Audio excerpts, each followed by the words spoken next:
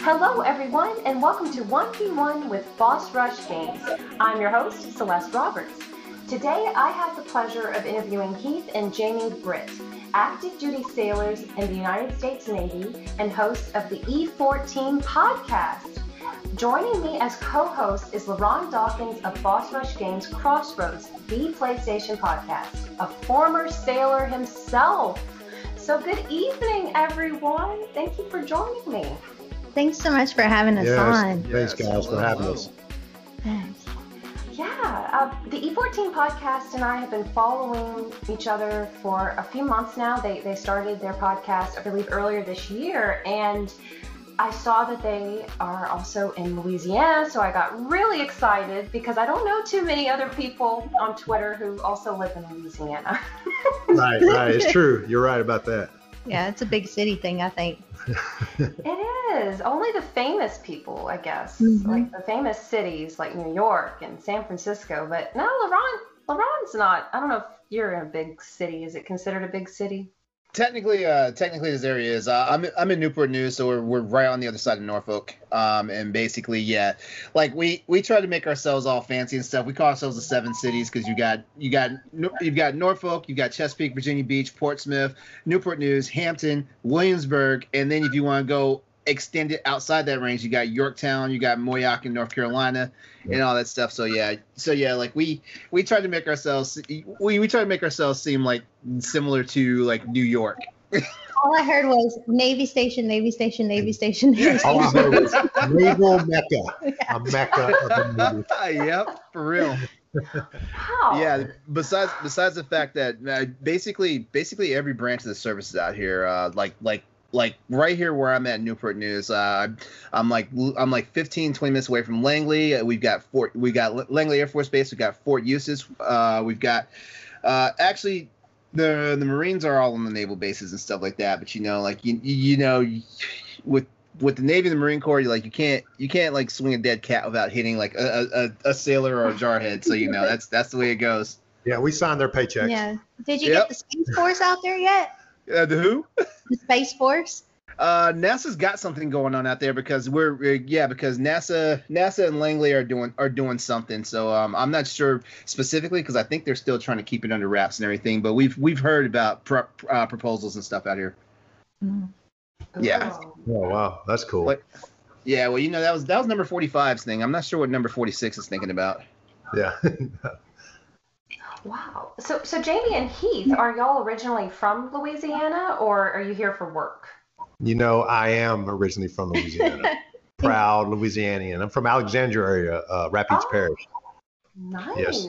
She's not. She's a Texan. Yeah, in case you couldn't tell from the way he talks, he is from the great state of the boot. Mm-hmm. And I'm from the even better state of Texas. What part of Texas? I'm an Army brat, so I grew up in various places all over Texas. South of Houston, about an hour. It's called Bowling, Texas. It's yes. Like literally. No, are you kidding me? You ain't never heard of Bowling, Texas? Yeah. Really? Yeah. I still have family out in Texas. We have one four-way stop and a red blinking light. You know what? That sounds like a lot of towns out in Texas, though. I thought I was from a shit town until I went to Jamie's hometown. It's not shitty. Oh. It's just very small. Well, when I say that, it's a term of endearment. Yeah. Okay, now, technically, I have not been or seen Bowling, Texas, but I used to work for UPS and I used to track packages and stuff like that. So Bowling, Texas, is a location that I know about. Yeah. They do have a post office, that's for sure. Yep. It's right next to where Jamie grew up. Do y'all have a Walmart though? That's when you know you've made it. Oh no. No, I don't have a Walmart. No. See, you have to drive to another town for a Walmart. Yeah. 15 minutes. Yeah. The joys of small town life. But all right, Jamie and Heath, why don't you tell us a little bit about yourselves and what is the meaning behind the name of your podcast and what made you decide to start a podcast? You want me to go with it? Yeah, please. Okay, so I actually, I'm a recruiter, I'm a Navy recruiter. I know we call ourselves the dark side. In fact, when I LeBron knows. enlisted into this community, I dressed like Darth Vader because I sold my soul to the dark side.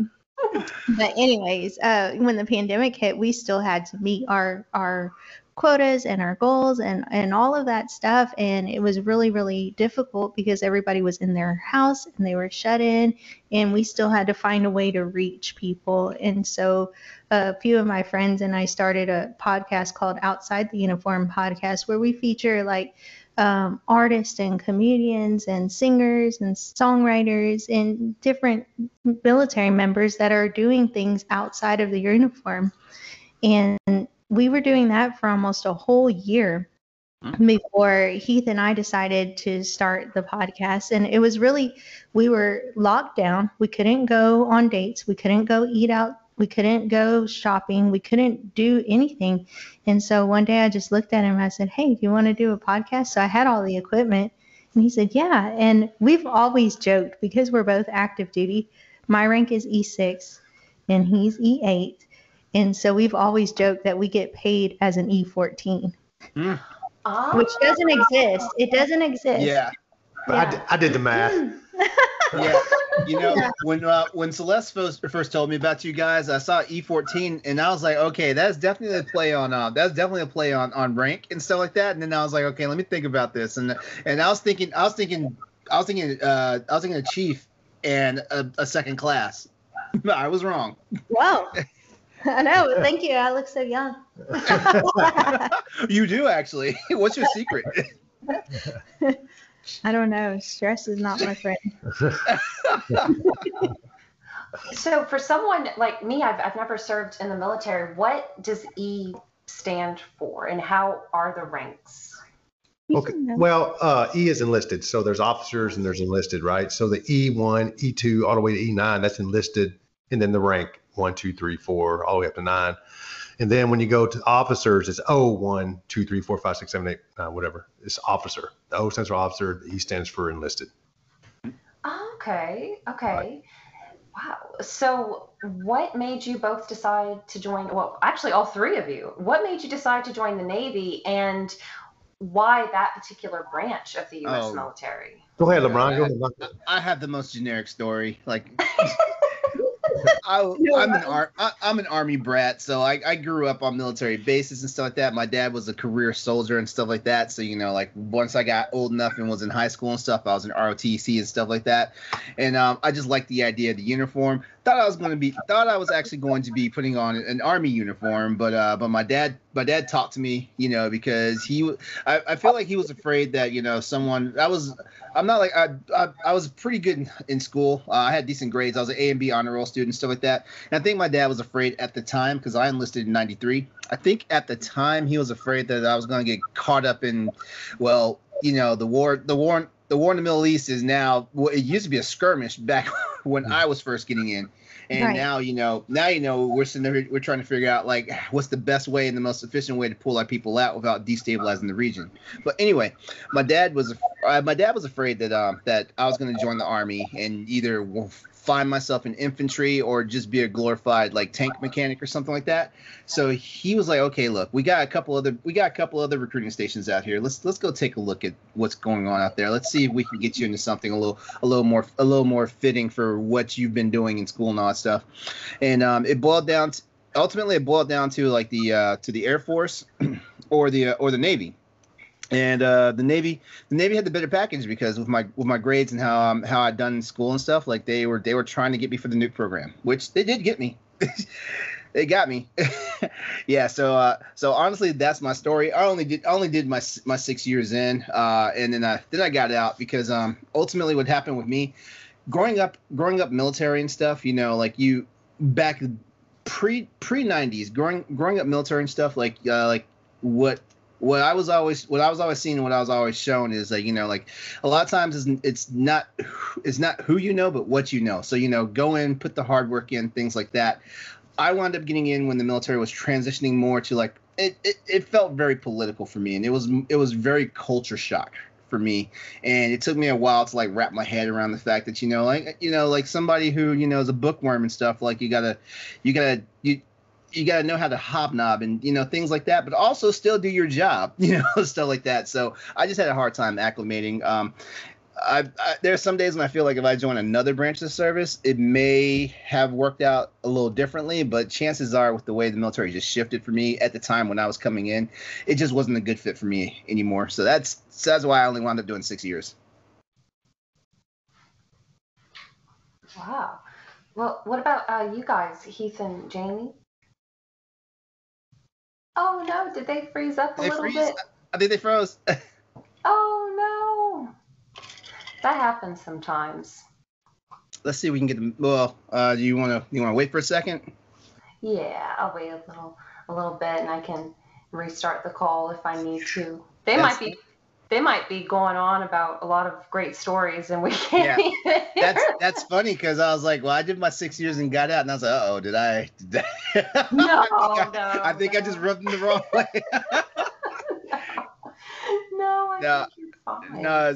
No, as servicemen, we kind of get in our ways about like how people like view the military and stuff like that. Like I definitely enjoyed my time in. It was just that I just never acclimated fast enough to the change of views with the military.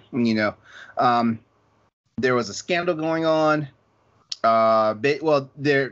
I joined right after a scandal had happened called the Tailhook scandal, where basically it was a bunch of higher enlisted and officers. Like there's just rampant sexual harassment going around and stuff like that.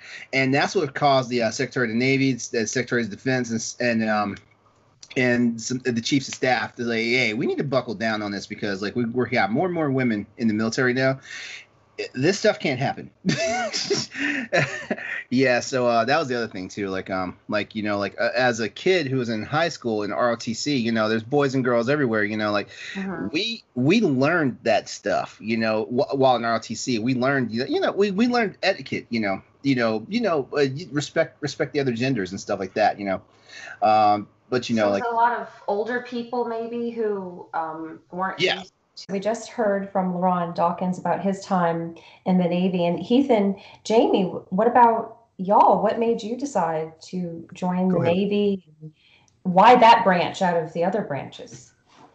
Well, I actually, I went to college because both of my parents were educators, and that's what you do after high school. You go to college. So I went to Sam Houston State in Huntsville, Texas, and graduated with a criminal justice degree. But I tell the kids this all the time. I'm like, do not get in the clutches of a criminal justice degree because it is the most worthless degree on the other side of college that you could ever think about, because without the job experience, it just doesn't correlate to anything. And so my sister was in high school at the time, and she actually was talking to a Navy recruiter, and my dad was a Marine. So with my sister talking to the Navy recruiter, I just was like, let me talk to him, and so he showed me this video about let the bodies hit the floor and like all these fast boats driving around, and I was like, sure, sign me up. What's the first thing out of here? And he signed me up for with a college degree for undesignated seaman, which was back in the day. And I was like, cool, I'm out of here. Yeah. Wait, you had a college degree and they didn't even talk to you about OCS? Nope. Man, she got screwed. So I went to MEPS, and I'm signing my undesignated seaman paperwork, and that some guy comes up, some guy, I say some guy, he was probably like a chief or senior chief or officer or something. He's like, you didn't want to do officer? I was like, yeah, I'll listen to what you got to say. And he was like, well, it's too late now. You already enlisted. And I was like, oh, okay.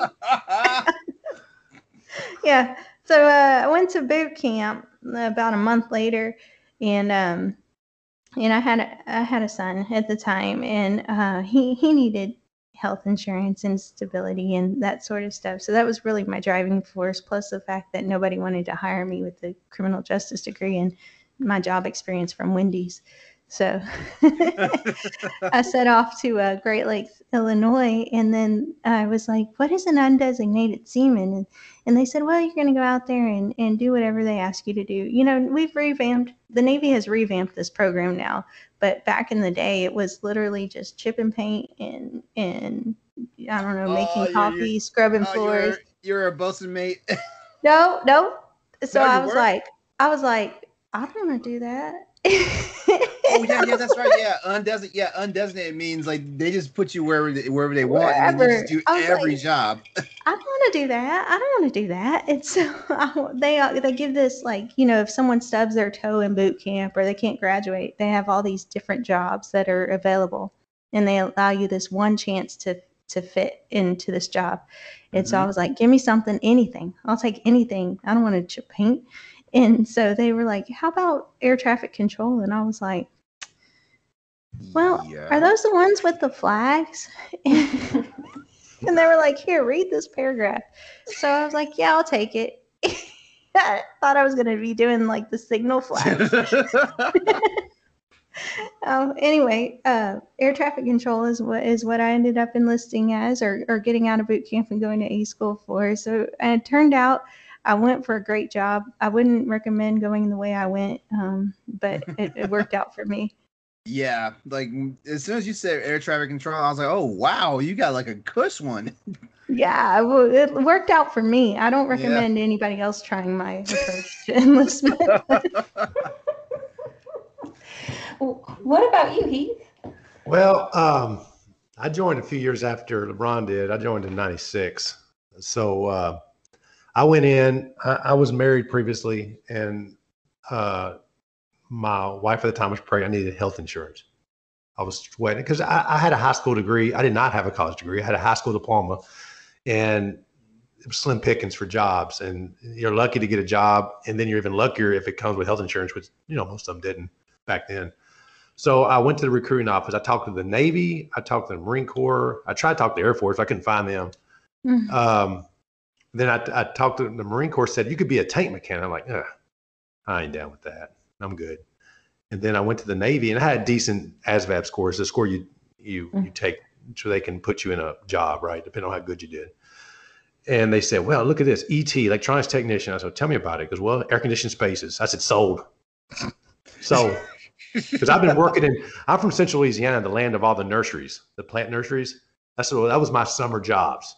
And I was ready for some air conditioning. I didn't want to, I just know it's hot, and I like to be in air conditioning. No, they offered him nuke. They offered me nuke, but tell LeBron what you did. I was like, I'm from Central Louisiana. Just in my defense, I said, no, I ain't having a third arm grow out of me. I'm good, thanks. Keep that shit. You know what?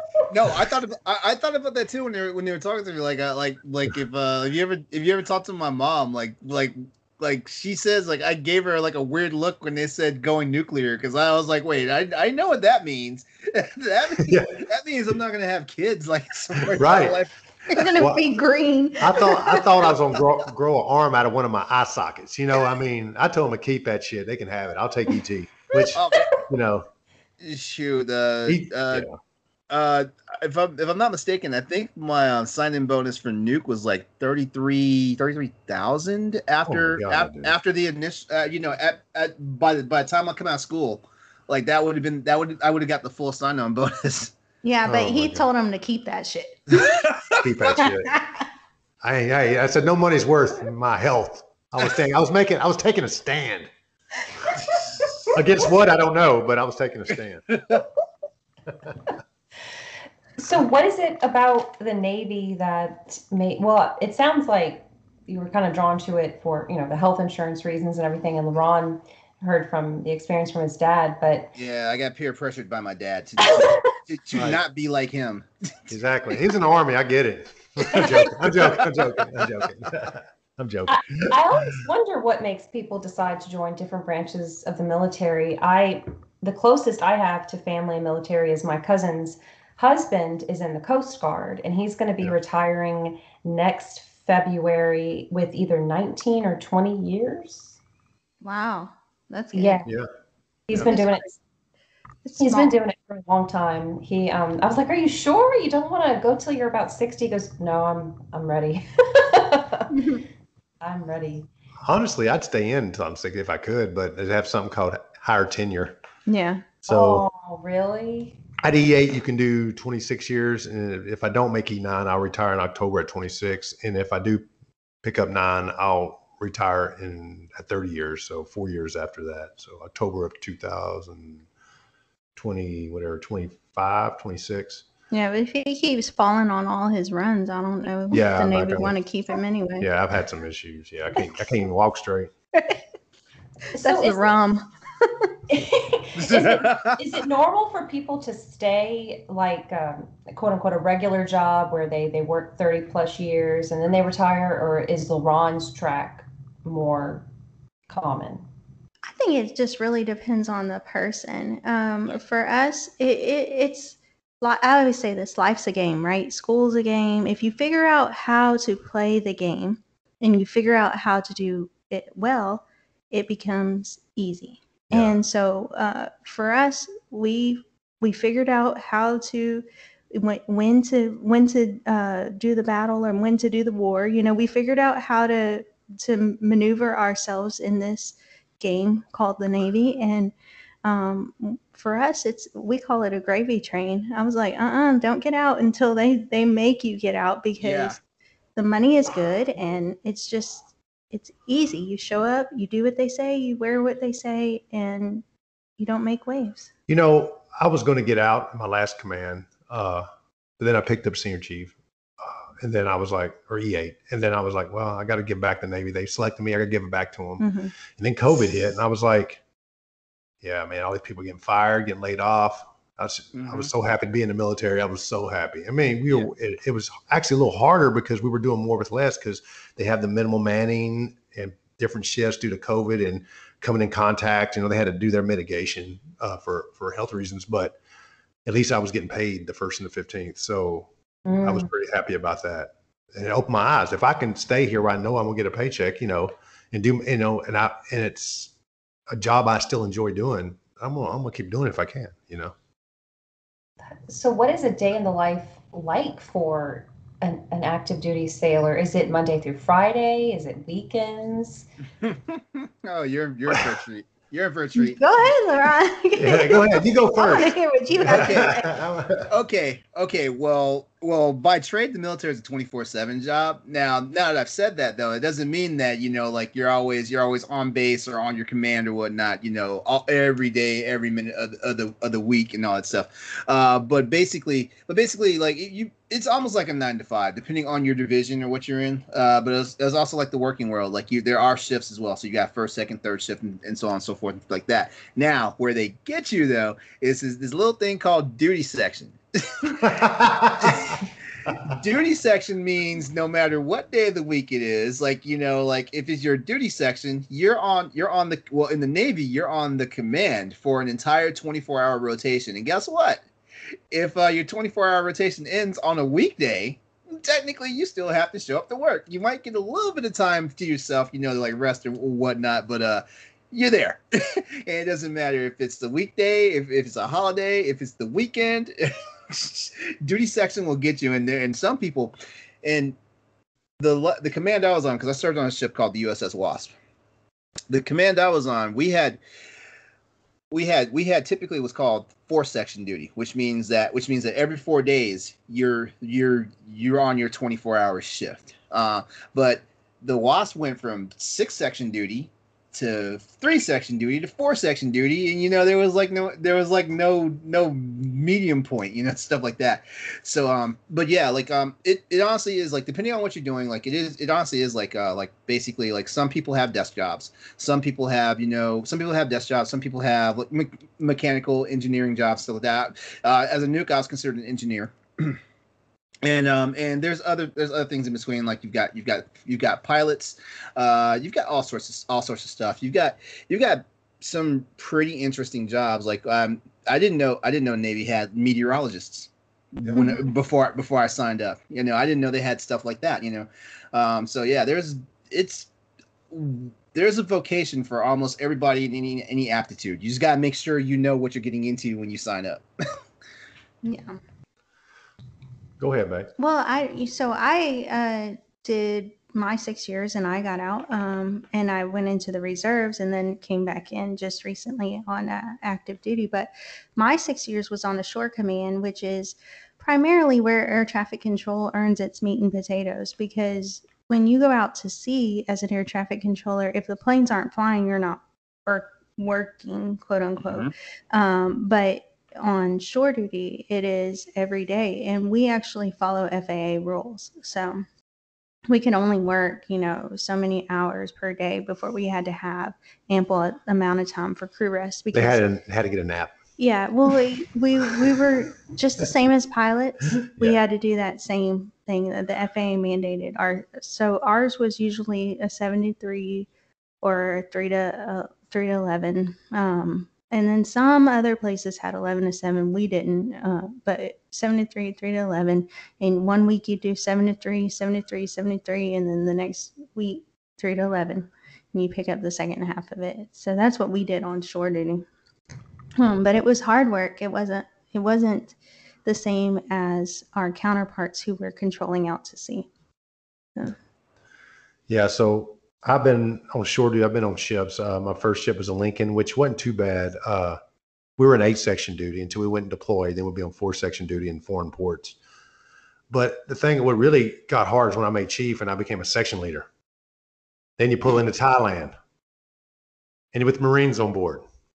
I already know where this is going. I didn't sleep. I never slept. I was up because I would try to catch a nap, when I could. And I wasn't standing. I might have even stood a watch in there because we were so undermanned. I might throw in a 4-hour watch here as section leader, and I'd have my buddy take section leader while I was on watch.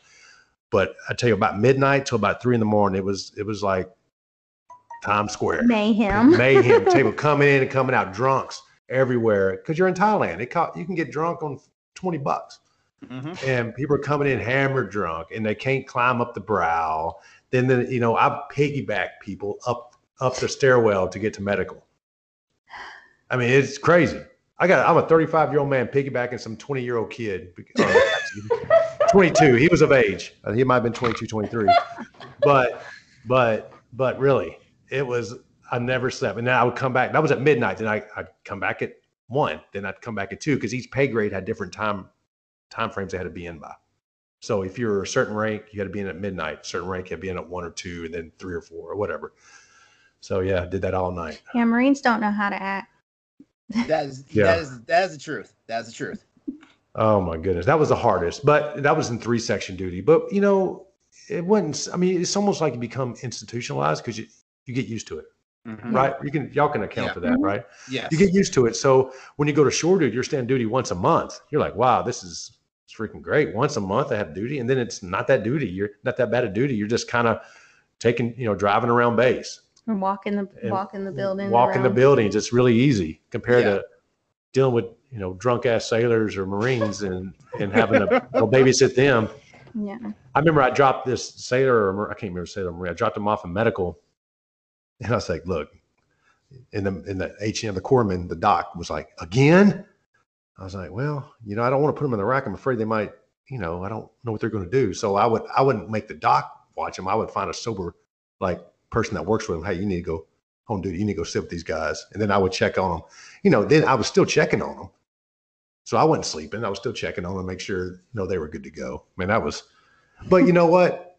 It's all part of learning. It was fun. It was memories you make and things you learned along the way. I wouldn't change it. Wow. So is life a little bit more, quote unquote, civilian-like now? So are you able to clock out and just relax now and enjoy your weekends?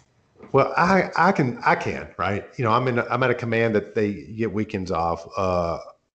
I'm pretty blessed to be where I'm at. This is considered sea duty for me, and I might go on a conference here and there every once in a while in San Diego or something before COVID, but most of the time I'm at home.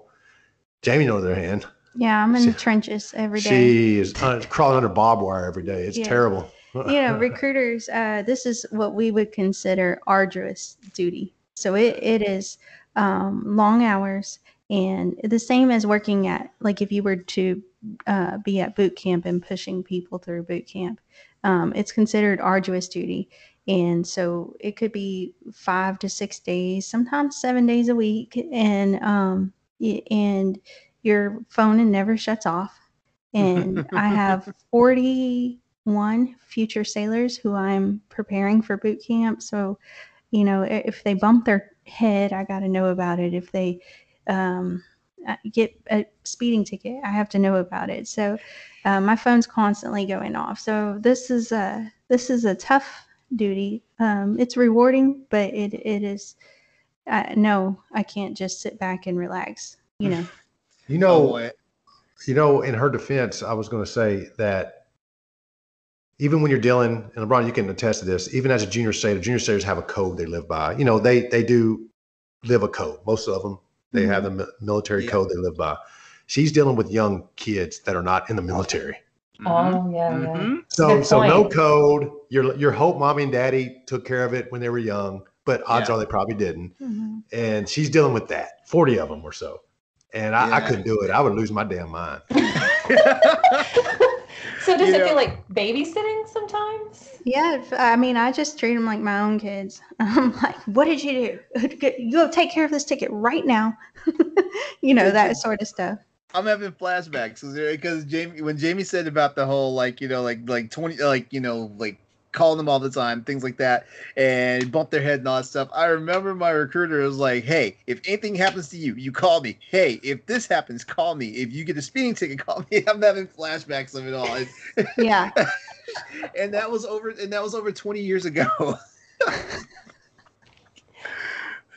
Well, why don't you tell us what kind of content your podcast has? Do you talk about the things we're discussing right now, or is it a little bit different? I've listened to some of the episodes, but for listeners listening to this interview who are new to your podcast, what can they expect?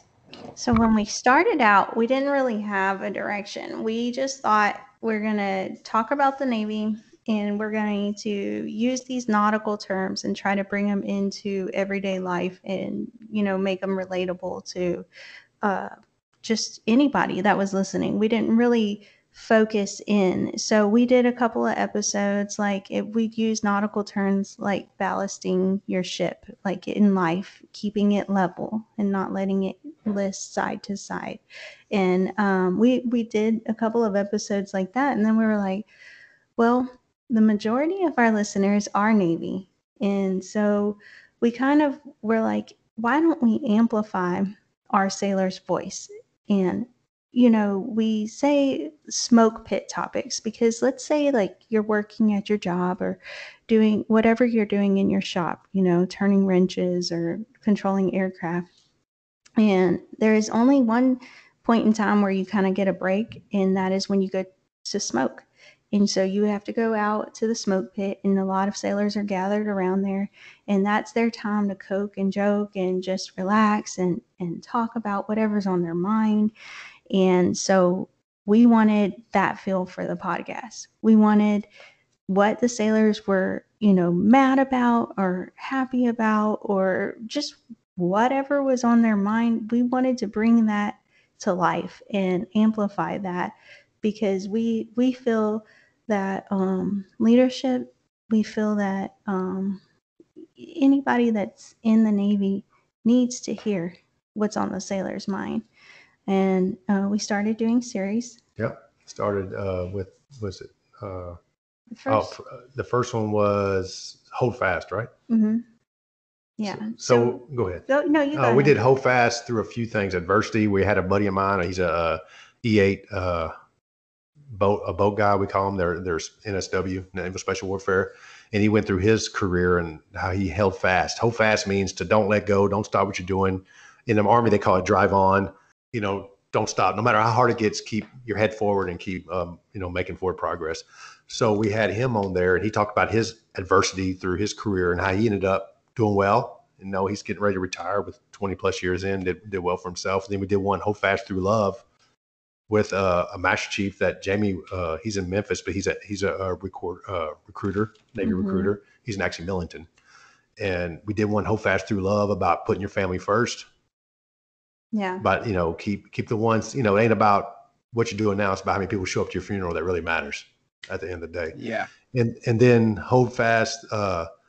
We did a little bonus hold fast through the storm because honestly, I had a stroke back in February. Mm-hmm.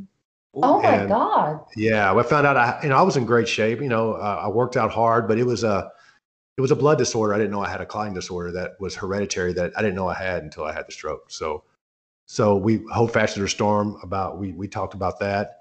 And then the last one was hold fast to your goals. Mm-hmm. We had a Navy NASCAR driver, Matt Perry. Yeah. He's a Navy He's a recruiter, and he also drives for NASCAR. Drives for NASCAR. We heard about his story. He was in a bad wreck and still came back and still racing today. So, and then we started the what was our second one? Second series was the stigma. Stigma, to hell with the stigma. Yeah. As y'all know. Mental health. Mental health. Awareness. It was May. It seems like we've done a lot in a short time. Like we started like really. Well, a lot of times, and then that series is really important to us. We did 4 parts with that, and we kind of broke it down. We had one chief that came on, and he talks about having suicidal ideations and that sort of stuff, but getting help while he was in the military, which is a stigma. Right. We think we can't get help. But he was able to get help and stay in the Navy and continue to deploy and continue to thrive. Right. And so that was really important to us to get out there and let people know you can get help. And then we had a doc come on, a Navy doc, and he broke it down. Why is this happening to us? What are these causes? What is... He broke it down inside the way your brain works, but made it so we could understand. Right.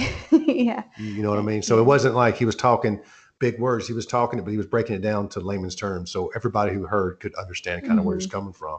And then we also did a couple collabs with a couple other podcasts, but they're all ex-vets. They're all vets, ex-military. Drive On podcast and Charlie Mike. And they both struggle with PTSD, and we kind of heard their story and what they did to get help. And we did a couple we did Florida Men collaboration with the Florida Men on Florida Man, which just a little, how did they, because they're pretty big now. We talked about how they started, and we just a little bit of everything. But I like our series though. Our series are more geared toward almost like it's like stuff that we all deal with. We do our series, and then in between that, we like to do things like this where we connect with other veterans and hear their stories and stuff like that. So that, I guess, in so many words, that's the feel for our podcast. Right. The mental health one, To Hell with the Stigma, really stood out to me because it blows my mind how far we've come. When I think about what veterans from World War I, World War II, Korea, Vietnam, and probably, I bet Vietnam probably really highlighted that. I would imagine. Our friend Ian from the Why Whiskey podcast was telling us about General Sherman, and he was struggling. He was writing letters home in silence, basically struggling with mental health, but he couldn't tell anybody. So he was just writing letters home to his wife. You think about General Sherman, that was Civil War. Yeah. Yeah. Wow. And so the mental health has always been there and surrounded the military. It's just that now we're trying to normalize speaking about it because we've all struggled in silence for so long because we didn't want to get help or to get labeled or to be non-deployable or to have any extra burden fall on our brothers and sisters. That's huge. Definitely. That's how I was. Cause I remember really rocking my head a couple times hard, like where I drew blood like Jamie did, probably even worse what Jamie did the other day, and just dealing with it because I had stuff to do. I didn't have time, and there's a lot of people that deal with real stuff, real PTSD, real depression, that they were scared to get help because they didn't want to, like Jamie said, their work has to fall on somebody. Yeah. And they don't want it to fall on somebody because they feel like they let that person down. And great. Yeah. That's good for you. And you might make rank and you might do really well in the military, but at the end of the day, you got to retire eventually. Then you're going to put all that on your family. Yeah, it'll follow you home quickly. I have a really close friend. Like he's my best friend in the world, and he did one solid enlistment in the Army, but during that time that he was in the Army for that one enlistment, he did 2.5 back-to-back tours in the Middle East. Wow. If he winds up listening to this, I hope he'll forgive me. He came back in bad shape. Like when I want to say like 2 or 3 months before he was getting ready to basically get out. He realized something was wrong with him, and so he immediately went and checked himself into to a facility, so they could watch him and try to help him figure things out and stuff like that. But he didn't get enough help in the time that he had left and stuff like that, and it followed him to the point where it took a lot of his friends and family at home to help him get through this stuff and things like that. And he was one of the ones that realized he needed help and actually went out and got it. But there's people like back when I was in, there was a couple guys in my division. They definitely had suicidal thoughts and stuff like that, and they fought it because we saw what happened if someone winds up getting on report that says, hey, this person has suicidal ideation and stuff like that. It usually didn't go anywhere positive, and back when I was in, if anything, sometimes having the word get out that they are suicidal put them in a tailspin even worse and things like that. Definitely. Mm-hmm. Yeah, and then the sorry thing is that you fight it and fight it and fight it just like your friend, and then at the end of your career you try to get help, and then the VA's like, no, you can't just bring this up at the end. That you just want our money, and that's not the case. But that's why we did that series, because we want people to understand that we just don't want the VA's money at the end, but people have been fighting it throughout their 20 years, and they finally come to the end where they can get help, or they feel like they can get help, and then that's when the trouble comes. They can't get the help they need.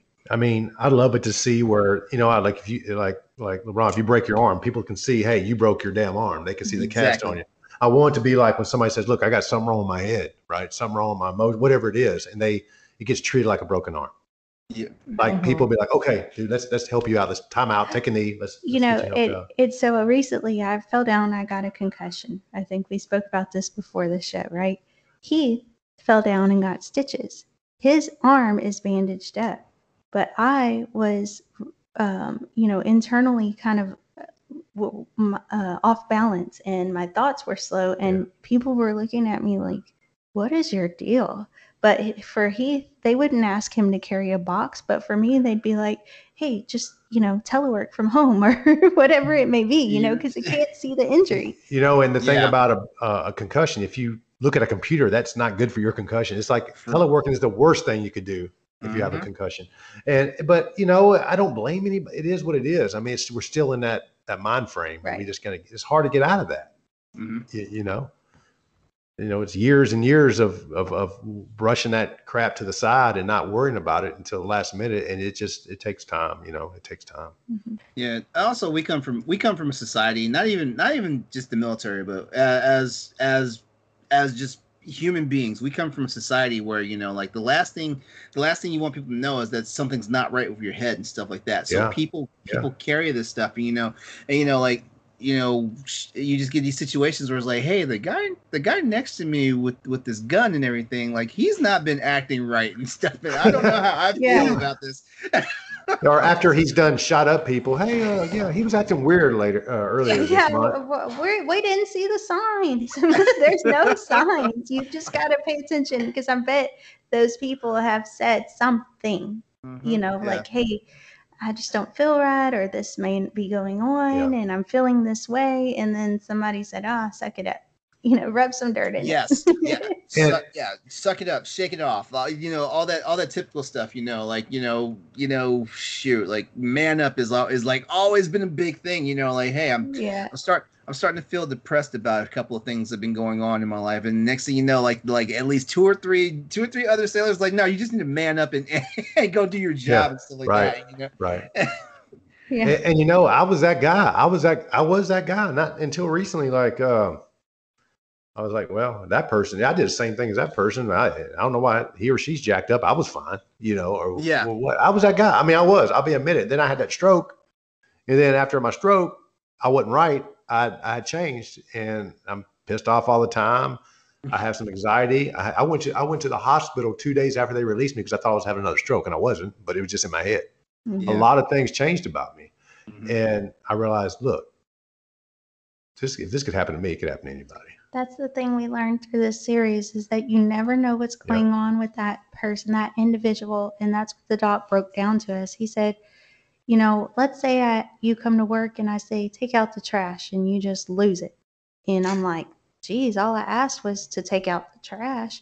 But I didn't know that your child was sick and that you're running on hard times with money and that your mother's been not talking to you for months at a time. I didn't know that your dad got locked up and all of this stuff. And I just told you to take out the trash and you lost it. And that's what he said is with mental health. You never know what straw is going to break the camel's back. Yeah. So does the Navy have a lot of resources now? Do the armed forces have better outlets for people? Yes. So we are, I would say from the time that LaRon joined and Heath joined and even I joined back in 2005, we have come a long Leaps way. and bounds. Yes. Leaps and bounds.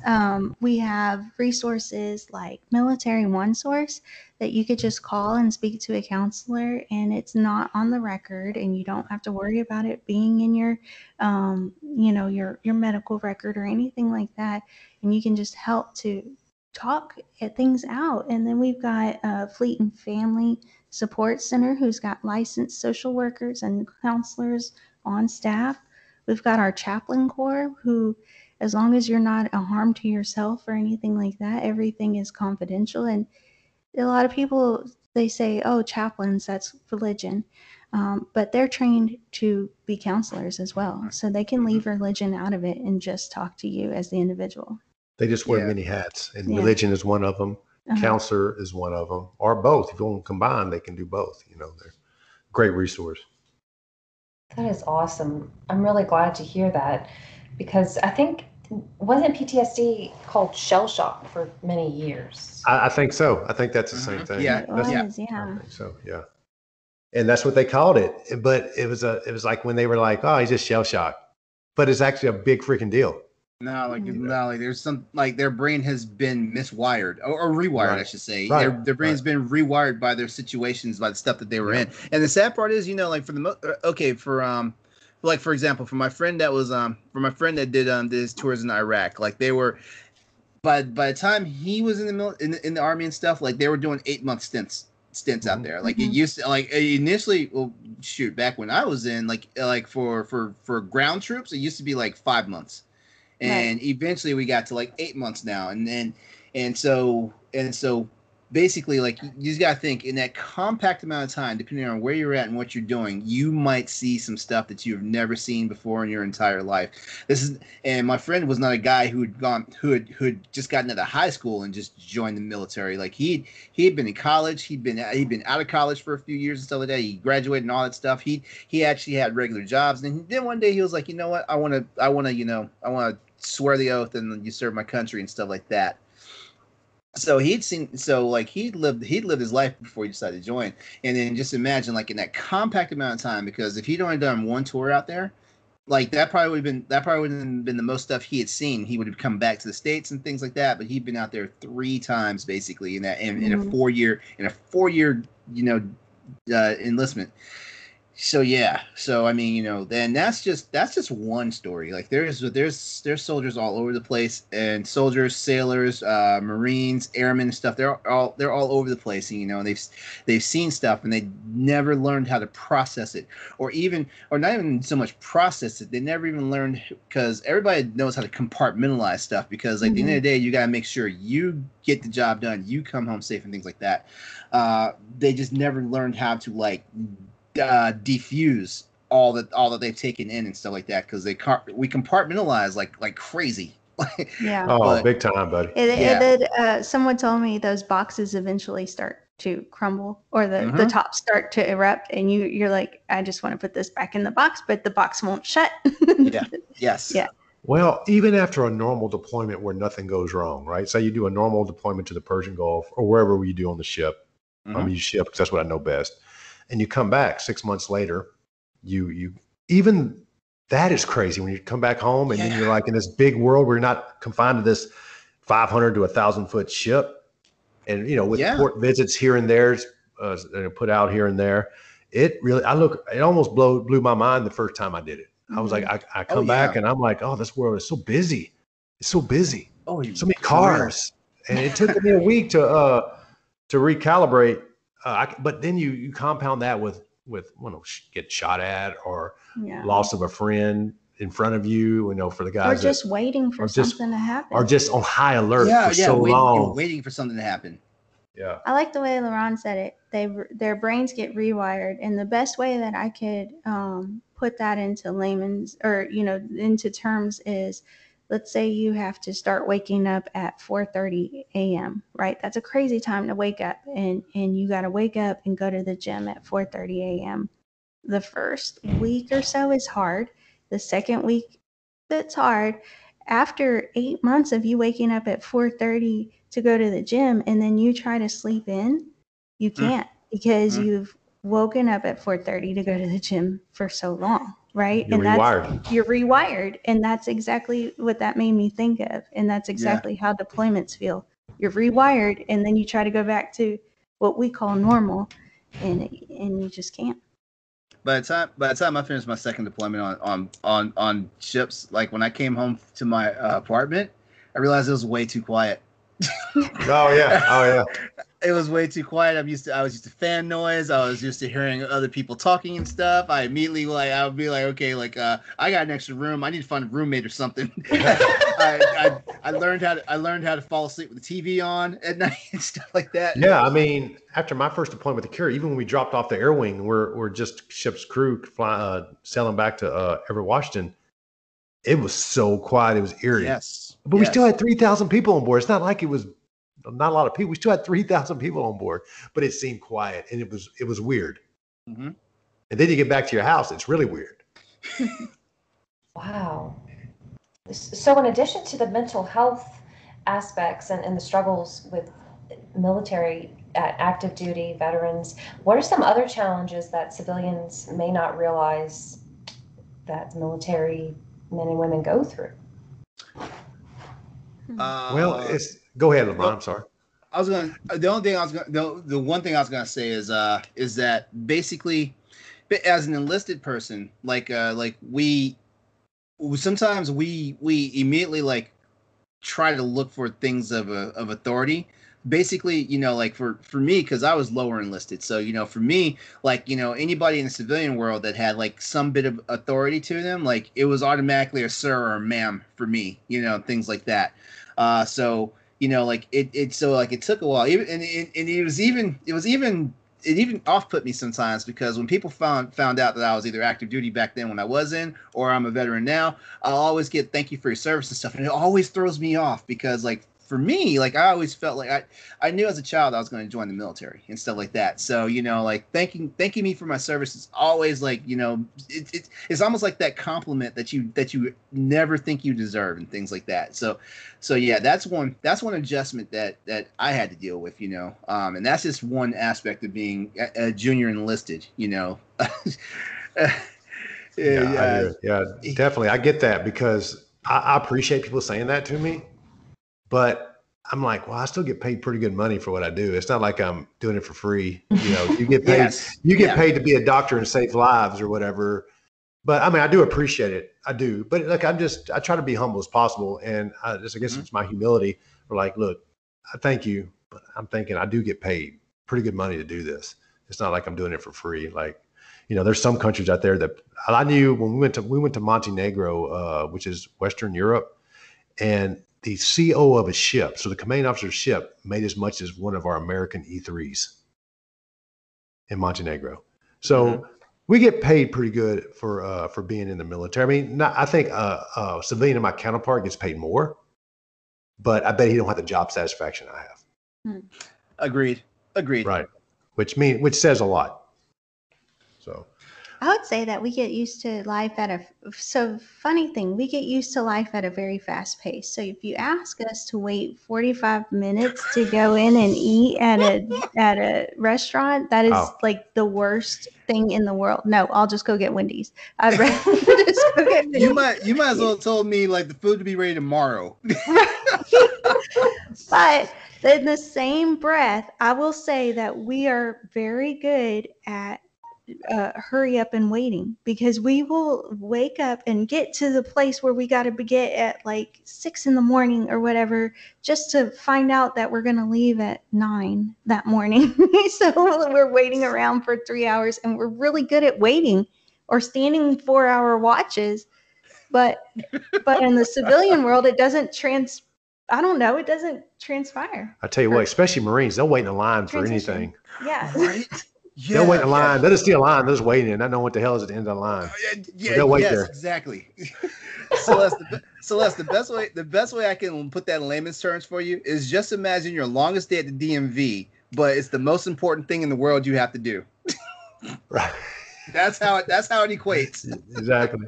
That's a good analogy. I have to ask, are there certain branches that pick on other ones more than other branches, or because everybody picks on the Marines? Everybody picks on the Marines, but I think it's a joint effort against the Air Force.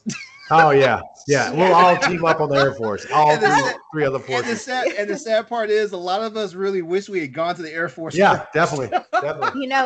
Funny thing, because the Marines are a department of the Navy. They were created to be our infantry. And so I always tell everybody when they ask, well, what's the difference? And I say, you have a little brother or a little sister? And they'll say, yeah. Well, you know how your mom told you to take them to the movies? That's how the Navy feels when we have to take them on deployment. Your stinky little brothers. But I gotta be kind of nice to Marines. I gotta be kind of nice to Marines because we're renting this house from a Marine. Yeah. So I don't want to kick me out after this. I know. Nah, he's a good dude. I've worked with Marines, and most of the time I love them to death. They're good guys. They're doing the same thing we are, just doing a little different. And they eat more crayons than we do. So okay, what is up with that? What is up with that crayon thing? Marines are nuts. I would say that, but here's the thing about it though. Like, as crazy as Marines are and stuff like that, they're usually one of the best friends you could ever have. Definitely, 100%. Loyal. Yeah, 100% loyal. They are definitely, and we got some Marine friends that have a t-shirt company, and they are the greatest. They're not in the Marines anymore. They got out, but once a Marine, always a Marine. Yeah. So they're a great couple guys. They're great dudes, and they're I consider them a good friend of mine, honestly. So. Is there one branch of the military that's? I mean, I don't know if y'all would know. Is there one branch that people are drawn to more than others? I don't know what the statistics are. Oh, that's a good one. I think. Go ahead. Go ahead, Ron. I was about to say, I think it's the Army, the Army. I think it's the Army. Then second place is Navy. Right. I think it's the Army because there's so many recruiters out there. Mm-hmm. Yeah. And the Navy has one boot camp. I think the Marine has one or two. The Army's got several because there's so many people that join it. They can't put them all in one place. And we have one, Great Lakes, Illinois, and that's the only place people go to boot camp. And I think wait. The other three are gone. What do you mean? No, they're not. Yeah, it's just Great Lakes. There's San Diego. One in Florida. Yep, that's gone. Like, I came in 96 when there was only one. I went to Orlando. Oh, okay. Yeah, they're gone now. It's just Great Lakes now. Wow. And it's been like that over 20 years. That they must have changed that because it was only one when I came in. I was in one. I know for sure Orlando was closing down because I remember them telling me like I was in probably not the last, but I think like the next to the last RTC. Like I mean like the A school's still there as far as I know, but Nuke school, Nuke A school. Yeah, but the boot camp is gone. Yeah, definitely. It's been gone for a long time. I would say as a recruiter, the reason we always joke about this. So they have Army has way more recruiters, like you said. They have better water bottles, better pens, better pop sockets, better, like bouncy balls and stuff. And we're like, better swag. Do you want a sticker? Or they even had masks when, Army mask. And we're like, dang. So we've got stickers. Why? Because we've got the better product. I'm biased, of course, but we've got the better product. But they have to have nicer water bottles to get. They have the better swag. They have the better swag. They do. Now they do. Now that you said that about the masks, I'm gonna have to like stroll up into a freaking we got a recruiting station we got a recruiting station for it's Army, Air Force, and Navy. It's not too far from Fort Eustis, but they're all right in the same little building and everything, right? And now you said that about the masks. I'm gonna have to like stroll up in there, acting like I'm picking up some. Like I'm picking up some paperwork, some literature for like my nephew or somebody. See what happens. Oh, that's the other thing. That's the other thing too. Like military knows military. Like I've been spotted so many times as ex-military, even though like if you look at me, I do not look military. I think a lot of people say it's the walk for me. The swag, the swagger. The sailor swagger. The sailor swagger. The closest I've been personally military is marching band in high school. It's pretty legit though. Yeah. I think it's based off military because you have the drum major and they're yelling at you and you have to be in step and you have section leaders. Oh, and if you get out of step and you're walking to lunch, they're going to make you turn right around and start all over and everybody's going to suffer for it. I think that's exactly what it's like. I think if anytime you're getting your ass chewed in anything, it's based from the military. It started in boot camp. Or band. Or band, yeah. Oh man, but I wasn't as brave with my flute as you all probably have been with other things in your life. I played the flute too. I was in the marching band. Oh. I was also woodwinds in the marching band. Oh, nice. I did a lot when I was in high school. Like I was old. Well, what happened is my last 2 years of high school. Remember, I'm a military dependent. Like growing up and stuff like that. I went to 6 different high schools growing up because that's just the Army lifestyle. Like you wind up moving all the time and stuff like that. So I wound up falling into the marching band because like the last school I wound up at did not have ROTC. Oh wow! Oh wow! Yeah, you had to do something extracurricular. Yeah, so I had to do something, and now that I think about it, like I had to find something that was regimented, like the military, like right, yeah, because our son's in ROTC here. Yeah, now he's just banned. He's banned now, but he did 3 years. Senior year. Yeah, he did 3 years ROTC. Oh, that's awesome. So he'll have a lot of discipline when he gets out into the world. Oh, yeah, sounds like he's gonna be a sailor. That's yeah. But we're pushing him for officer. We're like, go. I'm like, it took me 20 years to get paid like a lieutenant. That's been in 6 years. So yeah. LeBron triggered a question that I hadn't written down for y'all, but I hear a lot about how military spouses, the civilian spouse, cannot hold down a job. Like my cousin who's married to someone in the Coast Guard, it's been kind of difficult because she wanted to be a teacher and she could only teach for so long and they couldn't really set up their roots. They lived in North Carolina, they lived in Pass Christian, Mississippi, now they're back in Louisiana. And I wonder what it's like when you have dual military. Both spouses are in the military. What is that like? How do you adjust your goals and are you assigned to the same area? Like what do you do if you're assigned to a different part of the country? How does that work? Well, the Navy has really come a long way with dual military. Probably a lot since you were in, LeBron. I mean, a lot since I've in the last 10 years. So they do their best to co-locate dual military couples. Mm-hmm. They do their best to get them in the same geographical area so they could either like live in a central spot and then commute to work either way or whatever they need to do. They cannot be stationed usually at the same command, but if they have the option of a different command in the same geographical location, they'll definitely try to do that for them. Mm-hmm. As far as goals go, this is how I looked at it. When I met Jamie, she was still had her goals, and she's younger than I am, so she still has her goals. And I pretty much I've got more than I thought I'd ever get. Honestly, I thought I'd be an E5. I thought I'd get out or retire or get forced out as an E5. So being an E8, I've done better than I thought I'd be. So if it comes to me chasing mine or her getting hers, I would choose her over mine any day of the week just because it's her turn. Yeah. By the And way, you got to have that.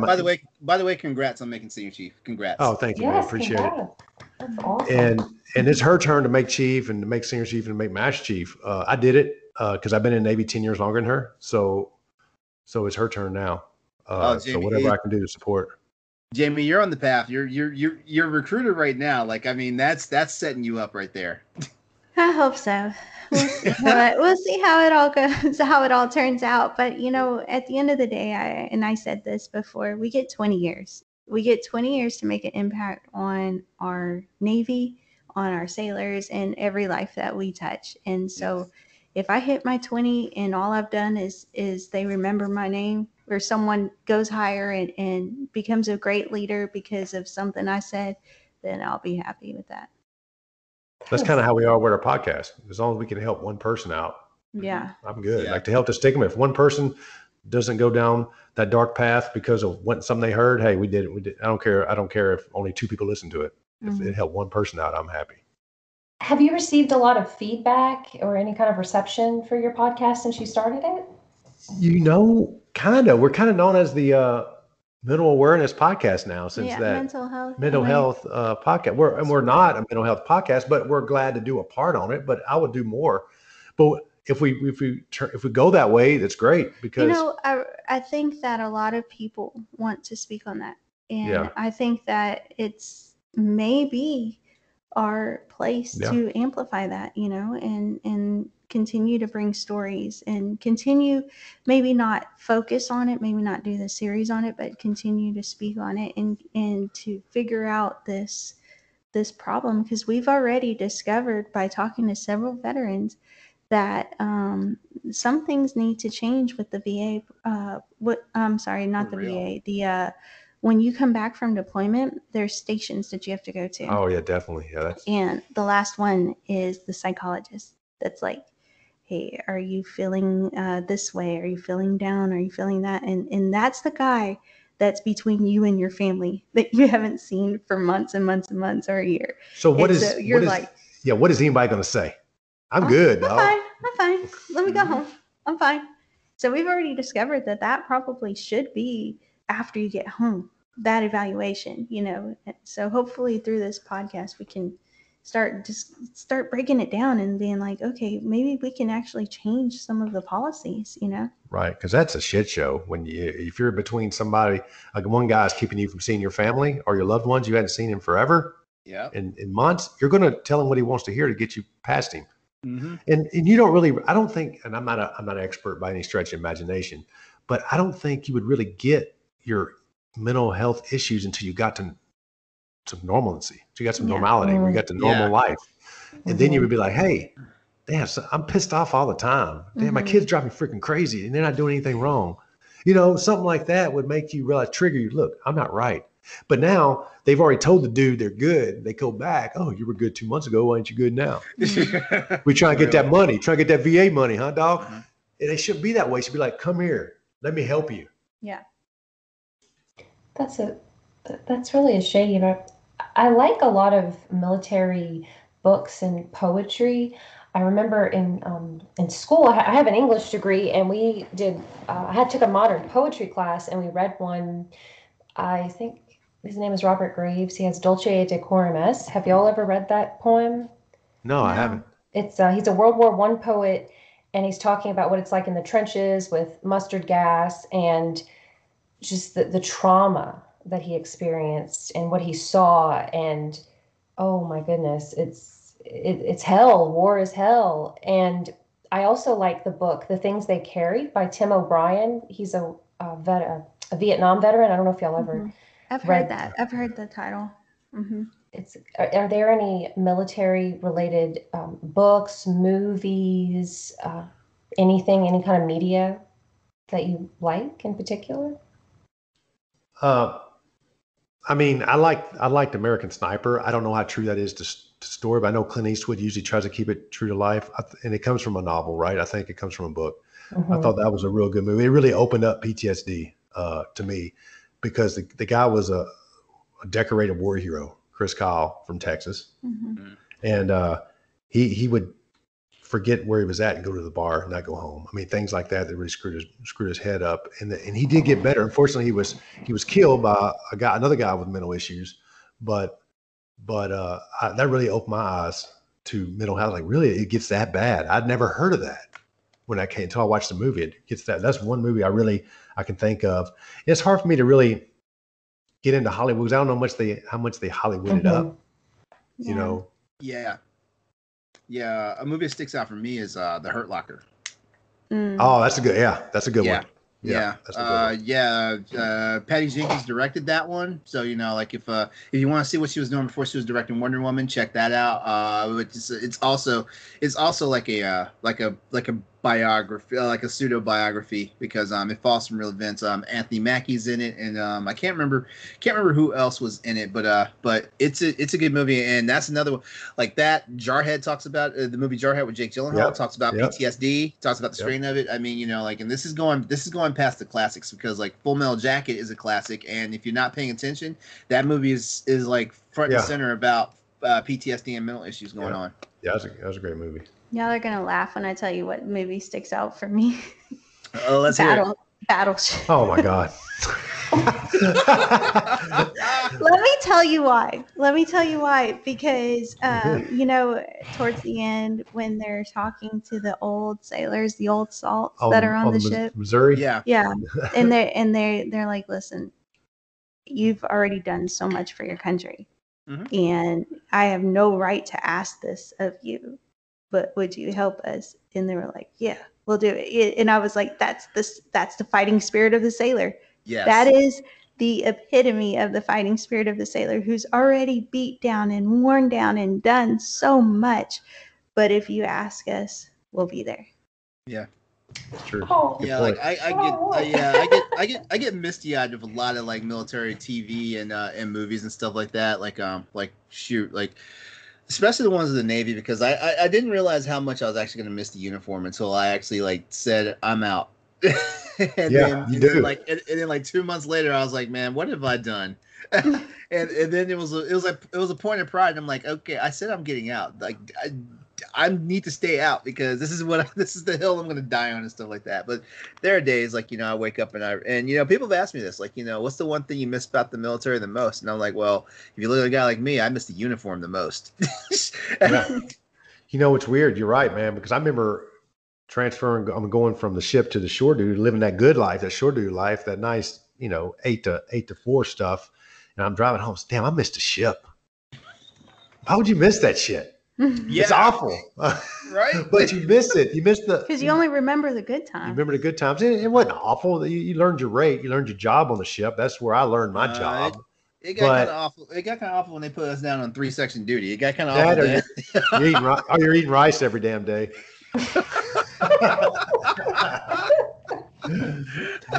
But I missed it when I was on shore duty. I was like, damn, I can't wait to go back to the ship.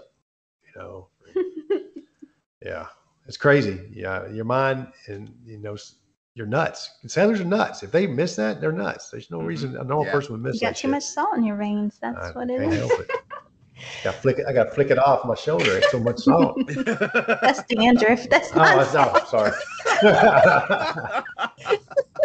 That's amazing. What are the most rewarding aspects of being in the United States Navy? Well, for me, it's being part of something that's bigger than you. You're doing something, and you're doing the work of the American people.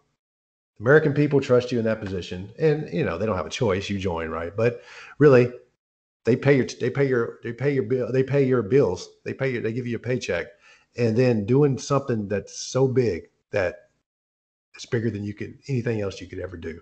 It ain't always about the money. It ain't always about the glory. It's about keeping. And honestly, it sounds poetic or whatever, but it's keeping your fellow Americans safe. Mm-hmm. And the littlest thing is turning a wrench. Does that, and it don't have to be a lot, just a little bit, and that that's what kept me in for 25 years. That and the camaraderie.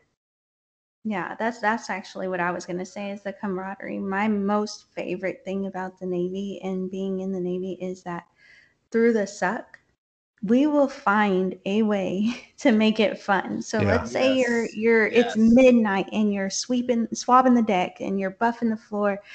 Somebody will turn on some music and turn their hat backwards and start dancing or doing something. And it's a party, and it's a party. The job is done. Yes, and sailors are so good at finding a way to embrace, like you say, embrace the suck, or I think TV says that, right? Embrace the suck, but just making it fun, and those are the memories. That's why does it suck? Yes, absolutely. Who wants to be swabbing a deck at midnight? But it's fun. What about you, LaRod? What were your favorite aspects?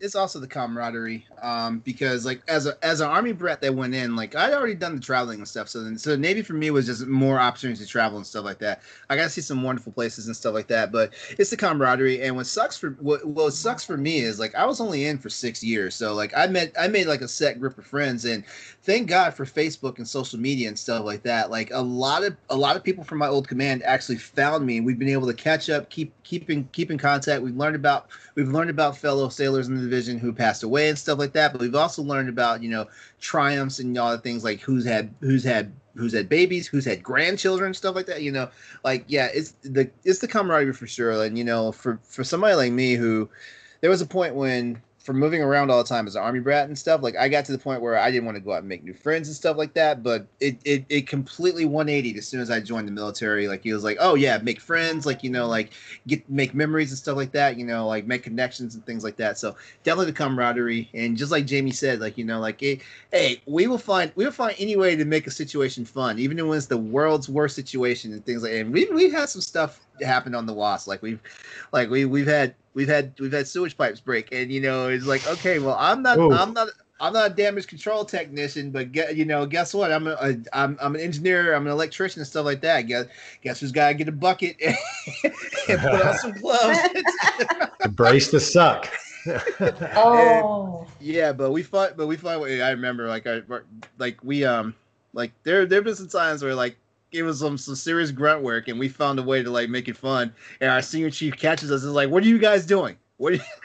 Are you getting the job dন্য?" And we're like, "Yes, senior chief." And he would walk away. He's like, "If I come back and it's not right, that's everybody." And there's so many memories and things like that. But number one thing about the memories, though, there's always friends and comrades with you. Mm-hmm. Definitely. That's so sweet. I love it. Well, what are some of the future plans for your podcast? You mentioned you might go on more about the mental health issues that a lot of sailors deal with, but are there any other future episodes you'd like to talk about, or future topics or anything? Yeah, so we just started season 3, and we're really excited. We are doing more collaborations. So we had a sailor from Hermes Oslander from the Scuttlebutt podcast. He drew our cover art, and he's an artist and a sailor. And then we have some t-shirts that we're doing, and another sailor makes t-shirts. So we're collaborating with him to produce those t-shirts for our merch. And the cool thing about season 3 that we want to bring to light is highlighting and researching, maybe telling history or on the Navy trivia. So we just recently highlighted Dave Cooper, which was a Navy SEAL for SEAL Team 6, and kind of told his backstory before they went and attacked or killed bin Laden. And so we want to do that and bring that into the naval history. There's so many different things that derive from the Navy, like son of a gun or the whole 9 yards. Mm-hmm. And those sayings actually come from the Navy. So we want to dig down and research those and really get those out there for common knowledge to our listeners. Yeah, and we're starting a new series soon. Oh, it's that's called right. The Charge of Leadership. Mm-hmm. About struggles with leadership, the the good things, the bad things that come with leading sailors or leading anybody, not just sailors, leading anybody. Because I plan on getting hopefully get some other services besides Navy on, just to tell their story. A lot of times people they don't show it, but being a leader is hard. And figuring out, an admiral told me this one time that I worked for, sometimes it's figuring out where to poke the balloon so you get the least amount of impact. Oh, I like that analogy. Yeah, that's great. And in my opinion, good leaders could be getting their, pardon my French, ass chewed from the above, but their people don't know it. They never know it. And I've had a lot of people like that. I know they were getting the business above them, but I never knew it as a young guy in the Navy. So I want to highlight people that I think represent that and let them tell their story. And we'll go from there. That's awesome. And so speaking of trivia, so would the highest rank for military, like would your biggest boss, that would be the President of the United States, since she is the Commander-in-Chief? Yes. Technically? Yes. Yeah. Yes. Okay. Yeah. So we've asked, President Biden to come on the podcast. Yeah. We're still waiting. We're waiting on him. That's awesome. No, I'm just joking. That would be awesome. Oh man, that would be so cool. And so then after the President of the United States, would it then be like the Vice President would be the? Well, so for the Navy, so each branch has their own head. So we all have the President, Vice President, and the Secretary of Defense, right? But then we have our CNO, Chief of Naval Operations. SecNav first, right? Oh, Secretary of the Navy. Yeah. And then our CNO, Chief of Naval Operations, which is the highest enlisted. Highest officer in the Navy. In the Navy. Yeah. Wow. And then it goes down from there. Thank God you didn't ask me that, Celeste, because I am so far removed from that. Oh yeah, when'd you get out, LeBron? Like 99? 98. 98, yeah. Yeah. Oh, it's been a little while, huh? I remember somebody named Rumsfeld. Oh, holy cow. I've heard that name before. Yes. Yeah. Yes. Well, is there any trivia you'd like to share with listeners? Like, what are some things people might be interested in knowing about the Navy? This is one of the fun things that I like to share when I go out on my little recruiting adventures, right? But tattoos are a big part of our culture in the Navy because we actually came from pirates. So we've carried that tattoo culture all the way down. But one of the cool tattoos that sailors used to like to get, and some of the newer sailors are getting it, is a pig on their foot and a rooster or a chicken on their other ankle or foot.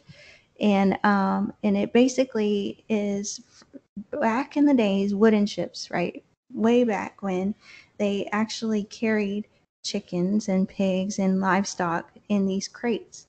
So when the ships would sink and they would break apart, the crates would float like in Madagascar. And so they didn't sink, the chickens and the rooster. So sailors, and the pigs. Yeah, they believed if they tattooed the pigs and rooster on each foot, then they could not sink. So that's cool. Oh, wow. That's awesome. And yeah, I see a lot of sailors through my career that had the tattoos. Yeah, and then I'm gonna say like something about there's a cock behind the knee. I don't know what that means, but yeah. The animal, right? Yeah, the animal. LeBron's his head's in the gutter right now. I know. I didn't even think about that. Have you guys listened to any episodes of the Crossroads podcast? You kind of know where I kind of go sometimes. I have a Boss Rush After Dark. Seriously, no I thought you and I were supposed to host the next one, Celeste. Is that the raunchy one? Yes. Yeah, that's the. Come on, we welcome any and all. If I can handle. Oh, we'll talk some shit. If I can handle the Bad Bitches podcast, I can handle anything. But How can people support you? Do you have a Patreon? Or do you have anything else, another way that people can support you? We don't have a Patreon because I'm like, look, I can barely get. I wouldn't want to pay to see me, so why would I ask other people? Why would we make other people pay to watch us or hear us? But we do have Sailor Swagger. Yeah, SailorSwagger.com. Those are our T-shirts, our merch. Yep. Yes, I saw that. And we have everything that you buy or every shirt you buy, we donate a shirt to the Chaplain Corps. So we have some hold fast shirts that we actually donate out so that you can, just remind a sailor like, hey, hold fast. Right. So on the Hold Fast initiative, you hit us up on our Facebook. Mm-hmm. And like, I would like a shirt, give us an address. It's $30 including shipping, $30 per shirt. And you get your shirt, then we donate a shirt to the Chaplain Corps so they can make sure some sailors out to sea get a Hold Fast shirt. Cause it's been hard with this COVID. It's been hard, man. These guys are getting quarantined from their families prior to deploying. So they quarantine their families 2 weeks prior to deploying for 6 months at least. Back. And then when they get back, they got to ROM sometimes for 14 days before they see their family. So there's a lot of sailors out there that's getting put through the ringer that's deploying, and it's sad, but I get it's necessary to continue the mission, but it doesn't change the fact that people are suffering to keep Americans safe. Mm-hmm. Yeah, it's still a heavy load. Yeah, it's crazy because like the resiliency episode you guys had with Command Master Chief Gonzalez, y'all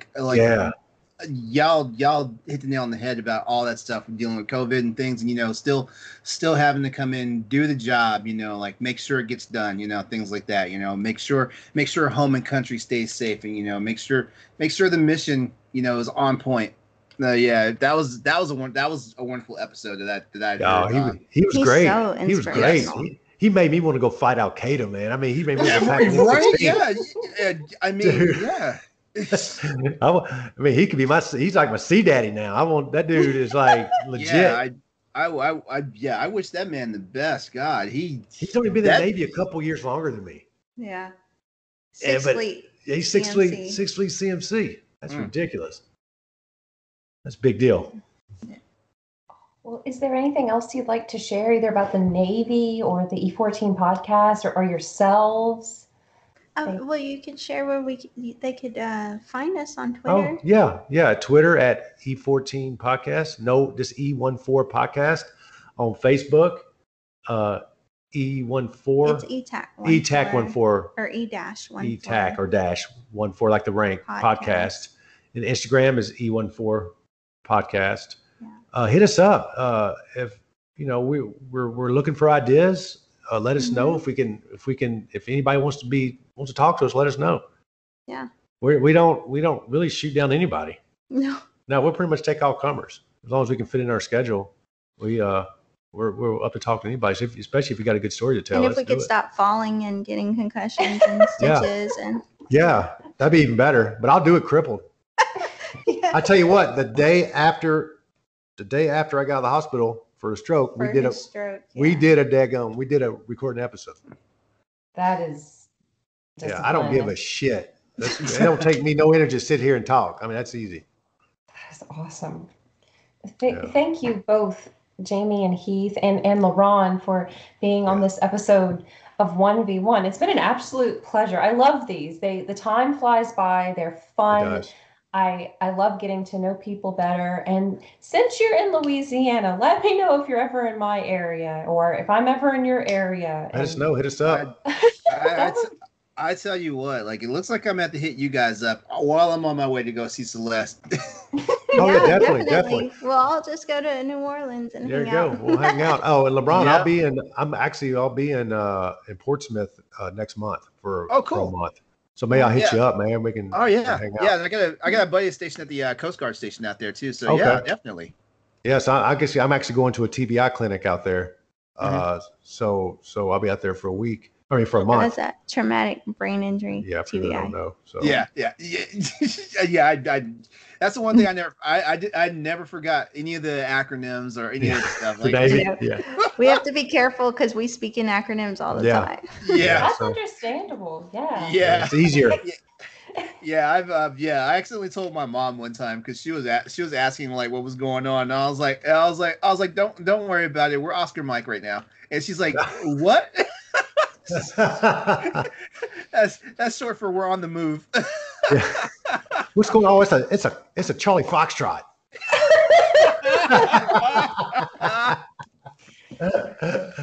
That's fun. I love Hey, it. but thanks for reaching out, Celeste. I appreciate it, man. It's been we've fun. had such a great It's no evening. problem. And what about you, LeRon? Where can people find you? Yeah, definitely. Yeah, you can find me on social media, Exodus803, EXODUS803. There's my Twitch channel, twitch.tv/Exodus803, where Tuesday nights I'm hosting the Crossroads podcast for Boss Rush Games. And also, yeah, like that's my gamer tag and all that stuff. So yeah, like you look EXODUS803 up and you'll find me. Very Oh, nice. cool. Awesome. And you can find me on Twitter at Fairy Crypt. I have the 1v1 podcast, and I'm also with Talk the Walk with our own Eddie V, where we talk about walking simulators, one of my favorite game genres. So thank you all so much for listening. Please check out Boss Rush Games, where we have a network of different shows. And thank you all so much for being here. We'll talk to Our you pleasure. later. Bye-bye. All right.